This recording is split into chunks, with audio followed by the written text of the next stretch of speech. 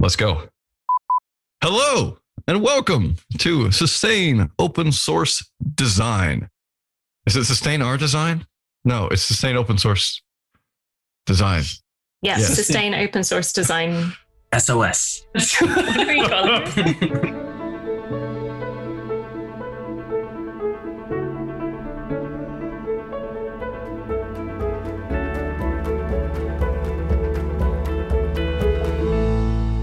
Hi, everybody, and welcome to another episode of the Sustaining Open Source Design podcast. I'm Georgia Bullen, and I'm here with one of our panelists, Errol Fox.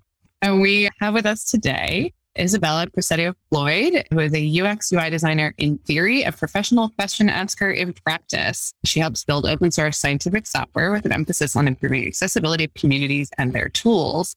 We're really excited to hear more about that today. Thanks for joining us. Well, thanks for having me. It's always interesting who I get to talk to. That's been one of the most exciting things for me, I think, in these spaces. So if you want to start by telling us about what you do and what's the most interesting person that you've had to talk to as part of your work. Right. Start with the hard part, talking about myself. Yeah, no, it's good. We'll get it over with. Everything you said is true. I currently work at a place called Quantsite Labs, which works on open source scientific software, mostly in the Python ecosystem. And that means that I get to work on a lot of different projects. That's not like I just only work on this one open source thing, or I only work on this one area, which I really enjoy. Sometimes it can be overwhelming, but for the most part, that's what I do there. And I don't have a lot of time to do open source outside of that at this point in my life because I spend so much time there. So I think that's the summary of what I have now. Oh, that's such a mood, like not having time to do open source contributions because a lot of your day-to-day is open source related work. So solidarity. You said that you work on a lot of different projects, and something that you put in the prep notes for us was about creative problem solving. So I'd love to hear a little bit more about the different kinds of projects that you work on, and maybe some of the ones that you've had to do the most creative problem solving for within the space.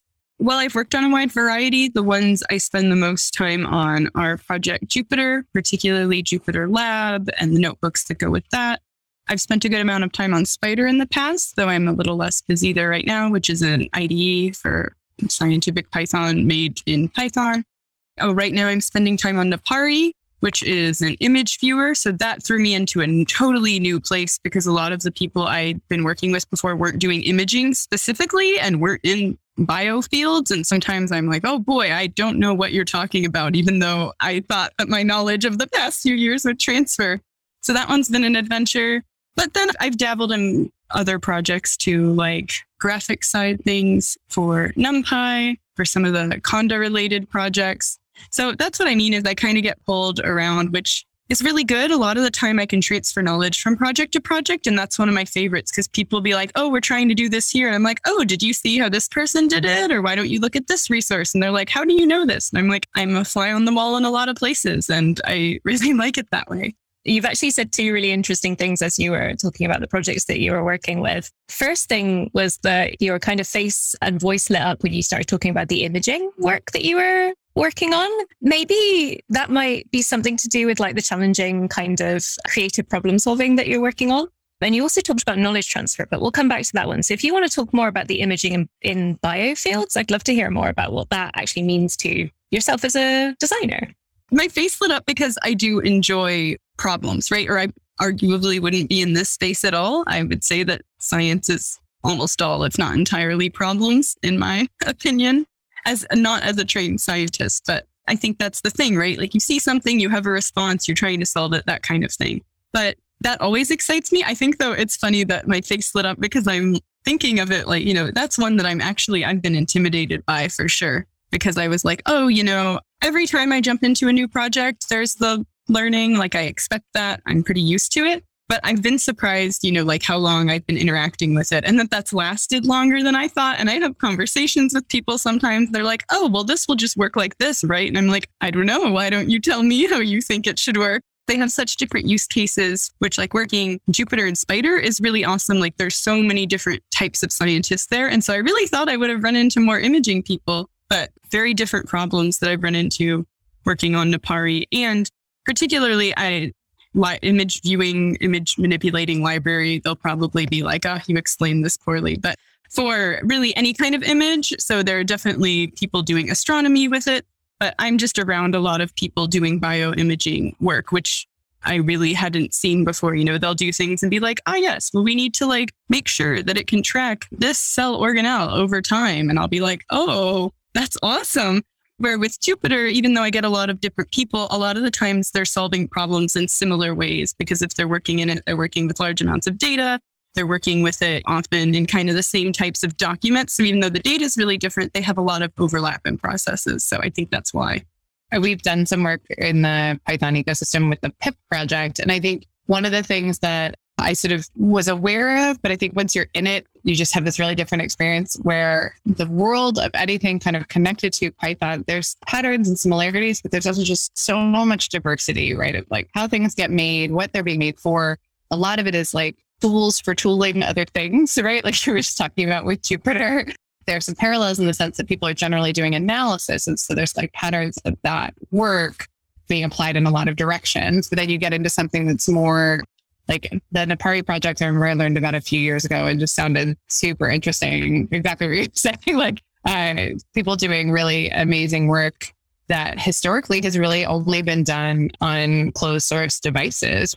You had to go to a lab to do a thing on like only this hardware using only this closed source software. And so now we're talking about stuff that's part of an open source ecosystem. That means that you have people doing biology and astronomy on the same stuff. You're dealing with so many different ecosystems at the same time. And it's really interesting. The transfer of knowledge piece to what you said earlier, and just picking up on that thread, these can be really complex ecosystems in so many ways. And so when you are able to have these opportunities of what transfers, it'd be great to hear more about where you felt that, or where that was really, how that's made that possible for you to contribute to these projects. It's a good question. What I think of a lot with design and the conversations I have with people, right? Because I am relatively isolated in my space. I'm certainly not the only designer there, but if we're starting to overlap groups here, it's like designers, then designers and open source, we've already cut out a lot. And then I would say like around any scientific ecosystem, I've seen even smaller, though maybe I'm missing them. If you're listening to this podcast, reach out to me. Absolutely. So a big part of that, I try and tell people, you know, I'm trying to kind of do the teach other people to fish kind of thing a lot, to reference that proverb, is I can only do so much. So many times I am solving things for people, but a lot of the time I'm also trying to teach people to think through problems from a different perspective, because what happens a lot, and I think why a lot of the time the knowledge transfer comes down to me, even though a lot of other people I work with work on multiple projects, right? A lot of other people I work with also have been working just overall longer than me, right? Like I'm not that old. I don't have the same experience as everyone. But I think the reason it comes up with me a lot is because a lot of the times when I'm working with the people who wrangle the code, whatever their titles might be, they're really focused on the how, which is good, right? We need people to make the thing happen. The how needs to happen. And so a lot of the time I have that conversation where I'm like, okay, let's think a little bit bigger picture. And so I kind of think that's what happens, where a lot of the time I'm like, oh, you know, because I have these different options and I'm looking for patterns, because I think that's a huge part of design that I am picking up and doing knowledge transfer. A lot of the things, though, that I think transfer the most are processes of some kind, as formal as that sounds, right? It could be like, people review this way, or like we were able to solve this problem this way. I feel like those are the things I say the most. But I also will say things like, hey, I've worked with a project that approached this problem this way, and here were the pros and cons for both. What do we think is going to be suited for this, right? I deal with that a lot. Almost every project I walk into has no color system. And that may seem really small, but when I keep opening software and I'm just like, these are all different shades of blue, I'm sure this bothers people that are not me less, right? Like there are people that probably can tolerate this more, but you know, then I'll have a conversation and be like, a lot of this is teaching people how to interact, teaching people the expectations, they can transfer the knowledge, helping them transfer knowledge from other software, right? Like we're trying to create these things. And so then it becomes a discussion of like, okay, now we're convinced that we should create kind of a system for this. And it's like, what do we do? And I'm like, well, this project handled it this way. This project handled it this way. Let's look at what kind of maintenance load you have or not, because I think that's important with any design, but especially in open source. I don't really hear people discussing that maintainers to me are also users. They're just users with a very different goal. If you make something they can't maintain, though, I think that's still a user failure, because that's someone that is going to be using your work. And they're also the ones that are gatekeeping how the non-maintainer users. So I think it's really important to work with them that way. Well, it's good that you've come to that point, though, because it's interesting because my question touches on what you've just said about maintainers and contributors being users or being important to the design. So I heard you in what you were saying talk about there not being that many designers in this space, this kind of niche space of open source and design that can either have an interest in science or like enthusiasm about science, because you don't need to be an expert to design within science for sure. And I think my question is, have you found other ways to find that kind of sense of collaboration, that sense of social within the design process when you don't have that many designers working in the kind of open source and science space? And possibly, are those people the contributors and maintainers that you bring into a design process? Does that element kind of come into how you kind of pull on the collaboration element of design within the work that you do? This is a problem, just to say that up front, that I don't have a solution that I am super satisfied with at this point, but I do have things that I do. I would say, yes, a lot of it is collaborating with who's there, which is often contributors and maintainers, partially because of that comment. Like, I agree, you don't need to be an expert to be working with these things, but I also need to understand the problems, the language, usually enough to have it make sense. That's something that I've run into sometimes when I'm able to like work with interns and stuff. That can be the jump where I'm like, okay, yeah, this looks really nice, but it actually doesn't make sense. So what happens with those collaborations? It's very different, right? Because in many cases, the contributors and maintainers are also users, like they have different roles at different times.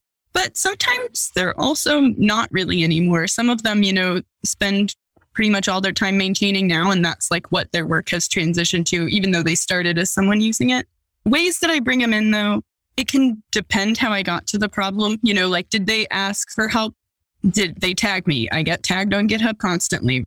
My inbox is full usually. So if they ask me, then I kind of have a place to start in, right? And we have that conversation. Or did I find it, right? In that case, I'm going to be reaching out to whoever is related on that. Or maybe I'm the one who has the issue in the first place. All right, I'm posting it and saying like, this is a problem. So that can all vary how I gather the people. But one of my favorite ways to do it actually is in the Jupyter community. There's so many projects in there, and we have a lot of very specialized meetings, which is important because a lot of specialized work needs to be discussed and done. But we also have a call called the Jupyter Community Call, which has existed for many years on and off. And that is intentionally a cross-project show and tell. It's a big thing that's just like, come together, let's celebrate, let's talk about what the work is. So I wanted that to return for many reasons. And there's many reasons for other people, right? Like, we're sharing work, we're doing this, we're that. But one of the more selfish reasons is, for me, I feel like that's one of my main ways to collaborate, because people are coming and showing what work they're doing. That really gives me a better sense of what users are doing, right? Like, it's extremely informal user research, but I do kind of see it that way, that running these meetings, because people will come in and be like, oh, I wrote this thing because this was broken. And I'm like, I didn't even know that was broken, right? Or like, oh, now you've showed me an interaction that you want. So I don't know. I always feel a little weird because people are like, oh, she's being selfish about this. But I also think I kind of have to. There aren't a lot of places, and I think it helps me serve them better in the long run. And I think people love talking about what they've worked on, right? So it's super awesome to be able to share that research too. I think it's a win-win. It also speaks to like actually one of the huge values of conferences that I feel like we're sort of missing. We don't have as much right now. And when people go to solve a problem or they're making a thing, they're usually solving a problem. It might have been a problem for them or problem for a few people or whatnot. But especially in open source, like that's a core method of interacting, right? And then when you get to see the things that people have made, it tells you like where there were gaps. Either something was actually broken or like there's a new thing that can be built out of that. Also, part of what I heard you saying in the knowledge transfer is sharing with people how to approach design work or how to approach problem solving. So something seems broken. How do we understand what's broken about it or who it's broken for, or like how it could change, like the ways in which it could be different? Like what are the potential design solutions, right? Because there might be constraints. but like digging into those questions and then ways to validate them. What are the tools that you use with folks about how you validate design direction? I don't think that's a strength in my process at the moment, just to be genuine. There are ways I do actively solicit feedback when I'm working on things, but you do kind of have that like self-selection bias because since I am asking for feedback, I don't really have a serious way to incentivize people who are like, I don't know, I don't really have an opinion to kind of weigh in. That's just not something I have right now. And so sometimes I think it's really funny because it'll be like, I'll get one comment and it's someone who hates it, right? Which is the classic case. That's unsurprising probably to anyone who studied this kind of thing. It depends on the scale of what that solution is affecting, how much outreach I do. But generally, I do have to do the outreach, which depends kind of on the day. Some days I really like it because it's really cool, that I really do feel like it's a privilege that I can reach all these different communities and that I have a little bit of connection everywhere at this point. Sometimes it also makes me very tired because I don't really have a system. I don't really have someone I can pass it on to either. Like if I don't do it, it's pretty unlikely to happen. I won't say 100%. So mostly it's soliciting, but that could be like on an issue. A lot of the time though, bringing it to a meeting where there's a discussion, figuring out if I need to schedule a meeting, right? If this is a really high stakes change that's going to influence, like we need to gather people, I need to do that work. This is the hard part of open source. Like it's part of open source culture. It's that intersection where so much of this is like community management and engagement strategies also, right? But it's also the nature of like small teams. This is something, and to your point about you feel like it's a weak point in your process, but it's a place where you feel like there could be more happening.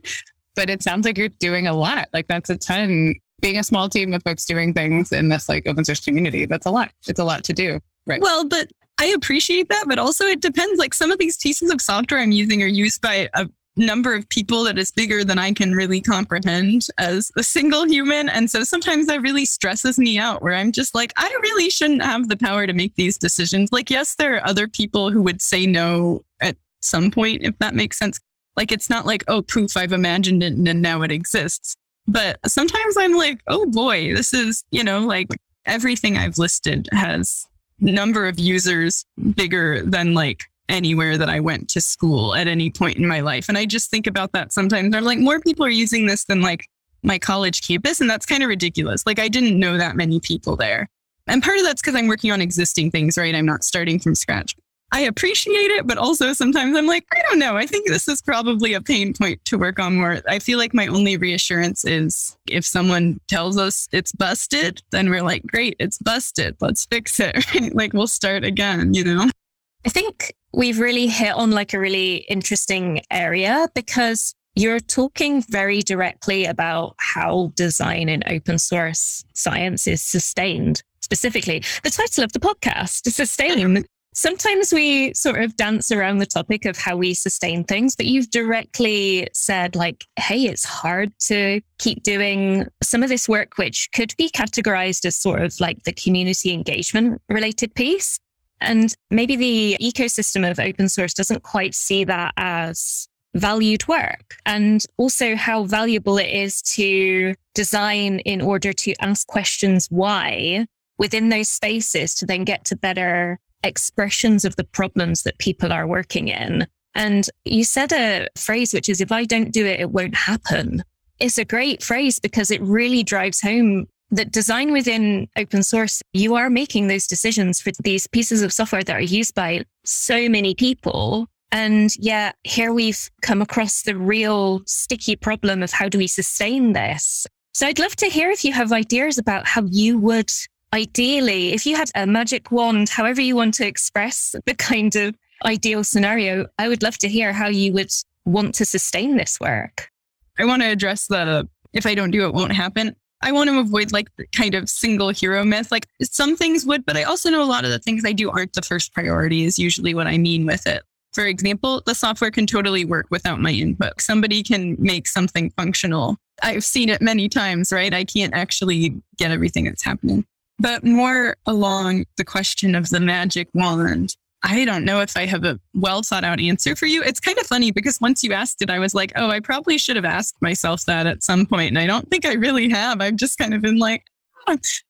Sometimes I think it's like a matter of pace where there's this pressure, particularly working in software and tech, there's kind of this like speed notion that's really prioritized. And I feel it too, because when I'm working on things and I feel like it's going slower than I think, that can be bad for morale, if nothing else. And there's often something else. But I believe there's a manifesto document, I don't remember what noun they use, that's called like slow science. And I think about that one a lot because it's kind of like, hey, it makes the statement, no, we're not going to try and like post and be like, oh, we did this result, and like the kind of pace with, can't believe I'm saying social media. I'm sorry. Like with social media and the ease of this kind of very public reporting is like to announce things before we've really verified and done all this stuff. And I kind of see something in that where I understand the different pressures and why we aren't there. But sometimes I wonder if like it would be more sustainable if we were trying to like operate at a different pace, because it would give more people time to weigh in, particularly people with different skill sets, right? Because I think it's very easy, and I see it constantly for people writing code because they have accountability to someone else. I don't want to put the blame on them. Say I'm working on 8 projects at once, because that happens sometimes, and I'm not responding as quickly and they have a deadline. It's very easy for them to just write something and be done with it. And that's just with me at one point, right? I'm not the only classification. Like, a lot of the problems I have are shared by people who are technical writers in these spaces. So I want to say it's not just designers, but sometimes I'm like, okay, if that like pace pressure wasn't on, maybe we would all like kind of be able to take that time. I don't know. I wish I had a more thoughtful answer for you, but that's what I have today.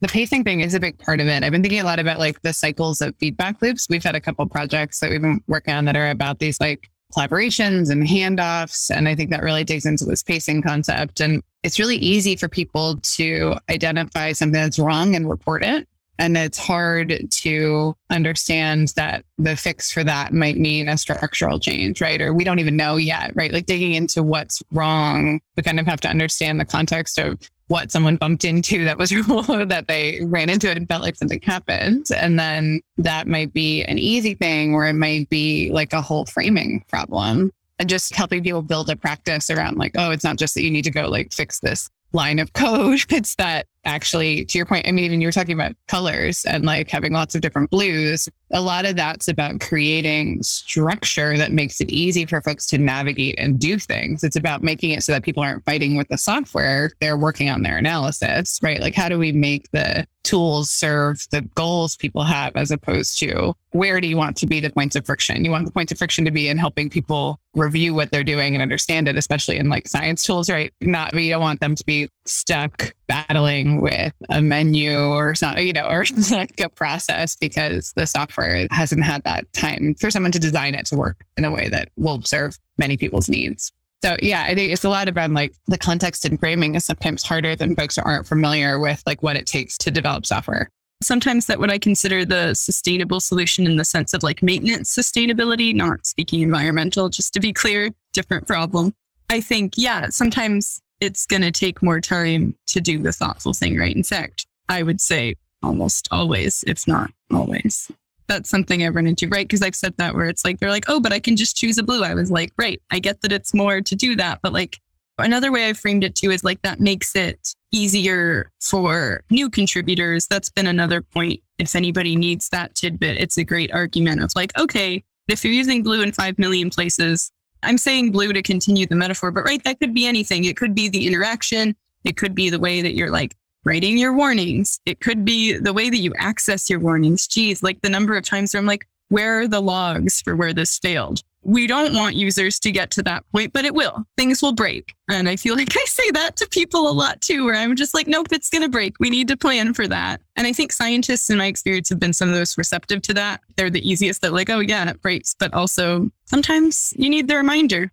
I've asked the question around what would you do to make design within open source and maybe the particular open source that people work in. I've asked it a few times of different people, and often the answer is more of something, like more people, more time, more this, more that. And I don't think we've had somebody talk about just the opportunity to slow down and be intentional and be thoughtful. I think it's something we all think about quite a lot. I think about constantly in the design that I do. It's like, I want more thoughtfulness across the board. one of the things you talked about, what gets missed when the pace is so fast and there's like this pressure to deliver and things need to move quickly, and people don't unpack that kind of phrase of they need to move quickly. But one of the things that gets missed is accessibility considerations. And I would love to hear about how you've worked with different kinds of accessibility needs in some of these complex tools, and how might we as designers within open source pace ourselves better to include those? I'm so glad you brought that up. I can't believe it took this long talking with me to bring up accessibility, honestly, because usually I have a bit of a reputation for that, particularly in PR review, for example. Like it'll just be like, oh, she's here. She's going to tell us how this didn't work. Nobody has said that to me, but I get that sentiment sometimes. Yes, accessibility, real quick in my description, I want to point out, like we're talking about accessibility meaning making things usable for disabled people, right? I know sometimes it's used more generally for like the approachability. That's fine. Just being specific for anyone who might not have heard about it. Gosh, I love dealing with accessibility. It's both like frightening and fantastic at the same time, just because I don't think it's really a common practice for people yet, and especially in learning spaces. Like I think you kind of run into it either because something went wrong, there was a lawsuit, you saw something scary on like an article. It's not everywhere, so it's interesting. But I personally believe that accessibility is just good UX. I'm pretty sure other people have said that, but I don't actually know the origin of that quote. So for me, even though I care about it as like its own thing, I would also say like many times it's kind of my like guiding compass. Like accessibility is the guiding compass for most of my design things. It helps me make a lot of my choices, especially when I'm working in spaces where I may not understand everything that is happening all the time. But, you know, I can put my mental energies elsewhere, kind of like you were saying, Georgia, about you don't want the people doing science in these tools to have to worry about the tools. You want them to worry about the science. Similarly, sometimes I'm like, okay, you know, there's so many choices you can make sometimes with design, and this helps me make a lot of them because there is a way, you know, and in many cases with accessibility, it's about not having one singular way. It's about having multiple modes for people to interact with something or to have configurations. How can they add things to it, right? Like those are often the most accessible things to do. So working with that with projects, though, I get frustrated, I think, sometimes just because I was already talking about the Venn diagram of like, right, we have designers, open source, designers in open source scientific software. And then we're getting even smaller with the accessibility. And so a lot of it is learning because like anything else that we've discussed today, I can't do things on my own, both in the sense that my code writing skills are absolutely baby sized or whatever you want to call that, right? And it's not what I really want to focus on anyway, but also because there's just so many things to solve. So a lot of the time I'm like, okay, you know, part of our working together is going to be like, hey, let me approach this thing, you know, let me review. And when I review, I'm going to make sure to link to other places. So you can kind of read more what I'm talking about, right? Both, and I'm not making this up, and you can dive in as much as you need. I also guess I should say, right, I'm working with software where I'm mostly following digital accessibility rules. There's definitely physical cases that I'm not dealing with, right? Like I'm not dealing with and making anybody's physical assistive tech in open source spaces. In fact, that would be really cool to know if people are doing, but I don't know at the moment. I would imagine they have to because assistive tech is expensive.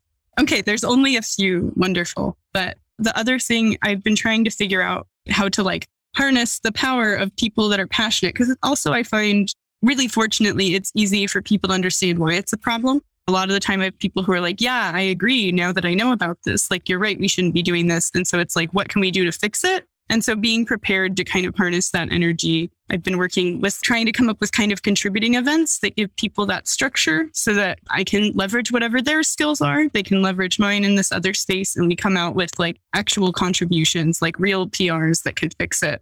That is something I'm still working on. And that's something I also want to say, like, I'm super grateful I can work on because that's probably not considered traditional design, right? Like I would say a lot of what I do isn't, but I have come to find it that way because how else am I going to solve these things is kind of how I feel. That's a great aspect of like how open source and design can be different and actually more, there's so many interesting opportunities that come from that. People actually working maybe more in within a company closed source, or just even if they're using open source, but they're like really staying internally in the organization or company, they don't necessarily even think about those types of modes of engagement or like creative opportunities for getting contributions. I think that's one of the things that is an exciting opportunity for folks who want to do. You can kind of do more participatory design in open source than you can in other places, because you can set up these opportunities for participation and contribution in a way that's really different. And it's more part of the culture and models that exist. Yeah, right. Because we're not likely to just go contract someone to fix things, right? And honestly, if we did, I don't even know how that would go. The modes are so different, right? There's that, can you just throw random work at an open source project? I don't know. In my experience, that hasn't usually ended that well, regardless, right? Whether they accept that work or not, usually it has consequences. So it's been an adventure, and I like the adventure, but also sometimes I'm like, similar to the others, I'm like, who gave this kiddo the reins here, right? Like that's how I feel a lot of the time, where I'm like, oh boy, it's really cool. One of my favorite things actually about those events though, is you kind of get the feedback instantly, which is I think what you're saying with the participatory design. We have great discussions in those meetings usually, and that's really given me a lot of insight. Like one of the problems actually that we deal with a lot is just trying to start with image descriptions, alt text for images on anything. There's images all over the internet, right? But we were trying to fix missing image descriptions in documentation for a bunch of these projects. And pretty much all the guides for image descriptions that we found are very marketing focused, which I don't want to dismiss because those need image descriptions too. But the advice is kind of like, what you see, it's a picture of pancakes and it's that. And we open this documentation and it's like, hi, this is a chart that is like showing the spectrographic data of external galaxies. And it's like, the advice doesn't really extend that far. Of course, because the W3C is amazing and they have a bunch of accessibility things. They have related resources on that. My favorite I can link after is actually they have like an alt text decision tree that helps you make choices based on the image, like what kind of information is helpful. That has served me so well. But right, like one of the really cool things with that was we're trying to fix this documentation. And now we've instantly found, as it hops from project to project, it's like this project will be like, oh, well, what about this that you haven't considered? And I'm like, oh, you're right. And then, we have to do that. And it's getting to the point that now, like most of the time we have answers for when projects ask us stuff. And that's just cumulative for moving around and getting things. Cause I'll show up and be like, we should write image description. They're like, what about our images that like don't really exist until the docs are built? Like we just have a screenshot generator. And I'm like, I don't know. But as of like 2 months ago, I now have an answer. And like, that's really cool that we've built up that knowledge over time. Now it's been a matter of trying to document it well. This has been just like such a great conversation. I think we've touched on so many things, from teaching along the way to working with contributors to working across a lot of projects and transferring knowledge and accessibility, which is amazing. We'll close out with a spotlight. So in a moment, we'll each talk about a spotlight project, but just a couple quick things to reference for folks that want to get involved. They can check out the Sustain Open Source website, and specifically the working group on design and UX. That's how the panelists here get together and make these things happen. All the Twitter accounts, Sustain OSS, and the podcast is available at sos.sustainoss.org. As well, is there anything that you would want to highlight, where to follow stuff, projects on Twitter or you, or if you want to just tell us where people can find you? Sure. The main time that you can find me on the internet is honestly on GitHub. ISA-DELA-PF. That's the main one. I am also technically on Twitter because I ended up having to be in order to announce things, but I log in about twice a month. You can find me there at ISA-DELA-PF2 because Twitter decided I needed a 2 at the end. So you can follow me there, but if you reach out to me on Twitter, I will not respond quickly. Just know that. So with that, I will move us into our spotlight to close us out. Errol, do you want to go with yours first? Yeah, sure. I've now got 2 spotlights because we started talking about accessibility, and I wanted to make sure that, I think I've plugged this before, but it's the openaac.org. So as far as I know, and as far as I've been told by my key contacts within the assistive technology space, there are a few different assistive tech open source projects listed on the link on openaac.org. that folks can check out. But I found this thing recently that I'd also like to plug, Project Lima. And if you go to Project Lima, and Lima is lima.co,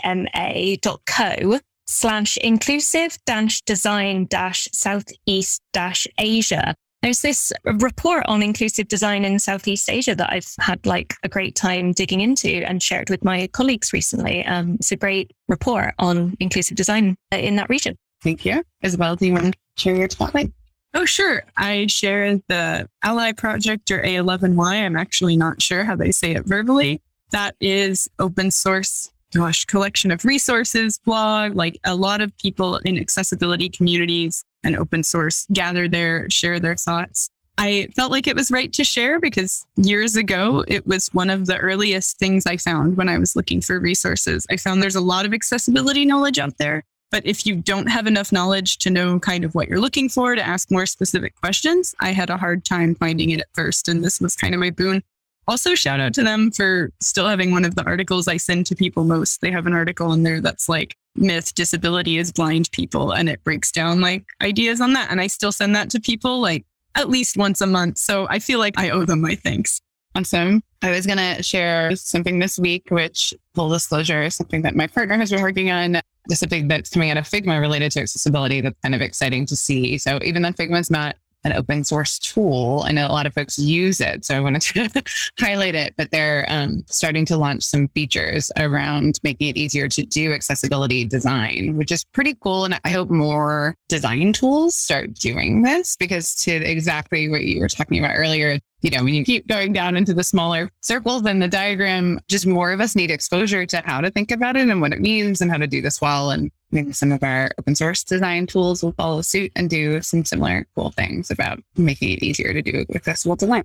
We're doing wrap up, but I also want to point out that's awesome, because what happens when I'm trying to share things with people, we're trying to work on designs that are meant to help them. It's pretty terrible. Yeah, there's the whole like, how do you test your design? There's the, how do we start thinking about this while we're doing design work, like all of it. And I just think there's so much potential in us improving the tools that we use to make the other tool that is pretty cool to think about. Thank you so much. It's been great to have you. And thanks to everybody for listening. We'll talk to you on the next podcast. Thank you. See you next time.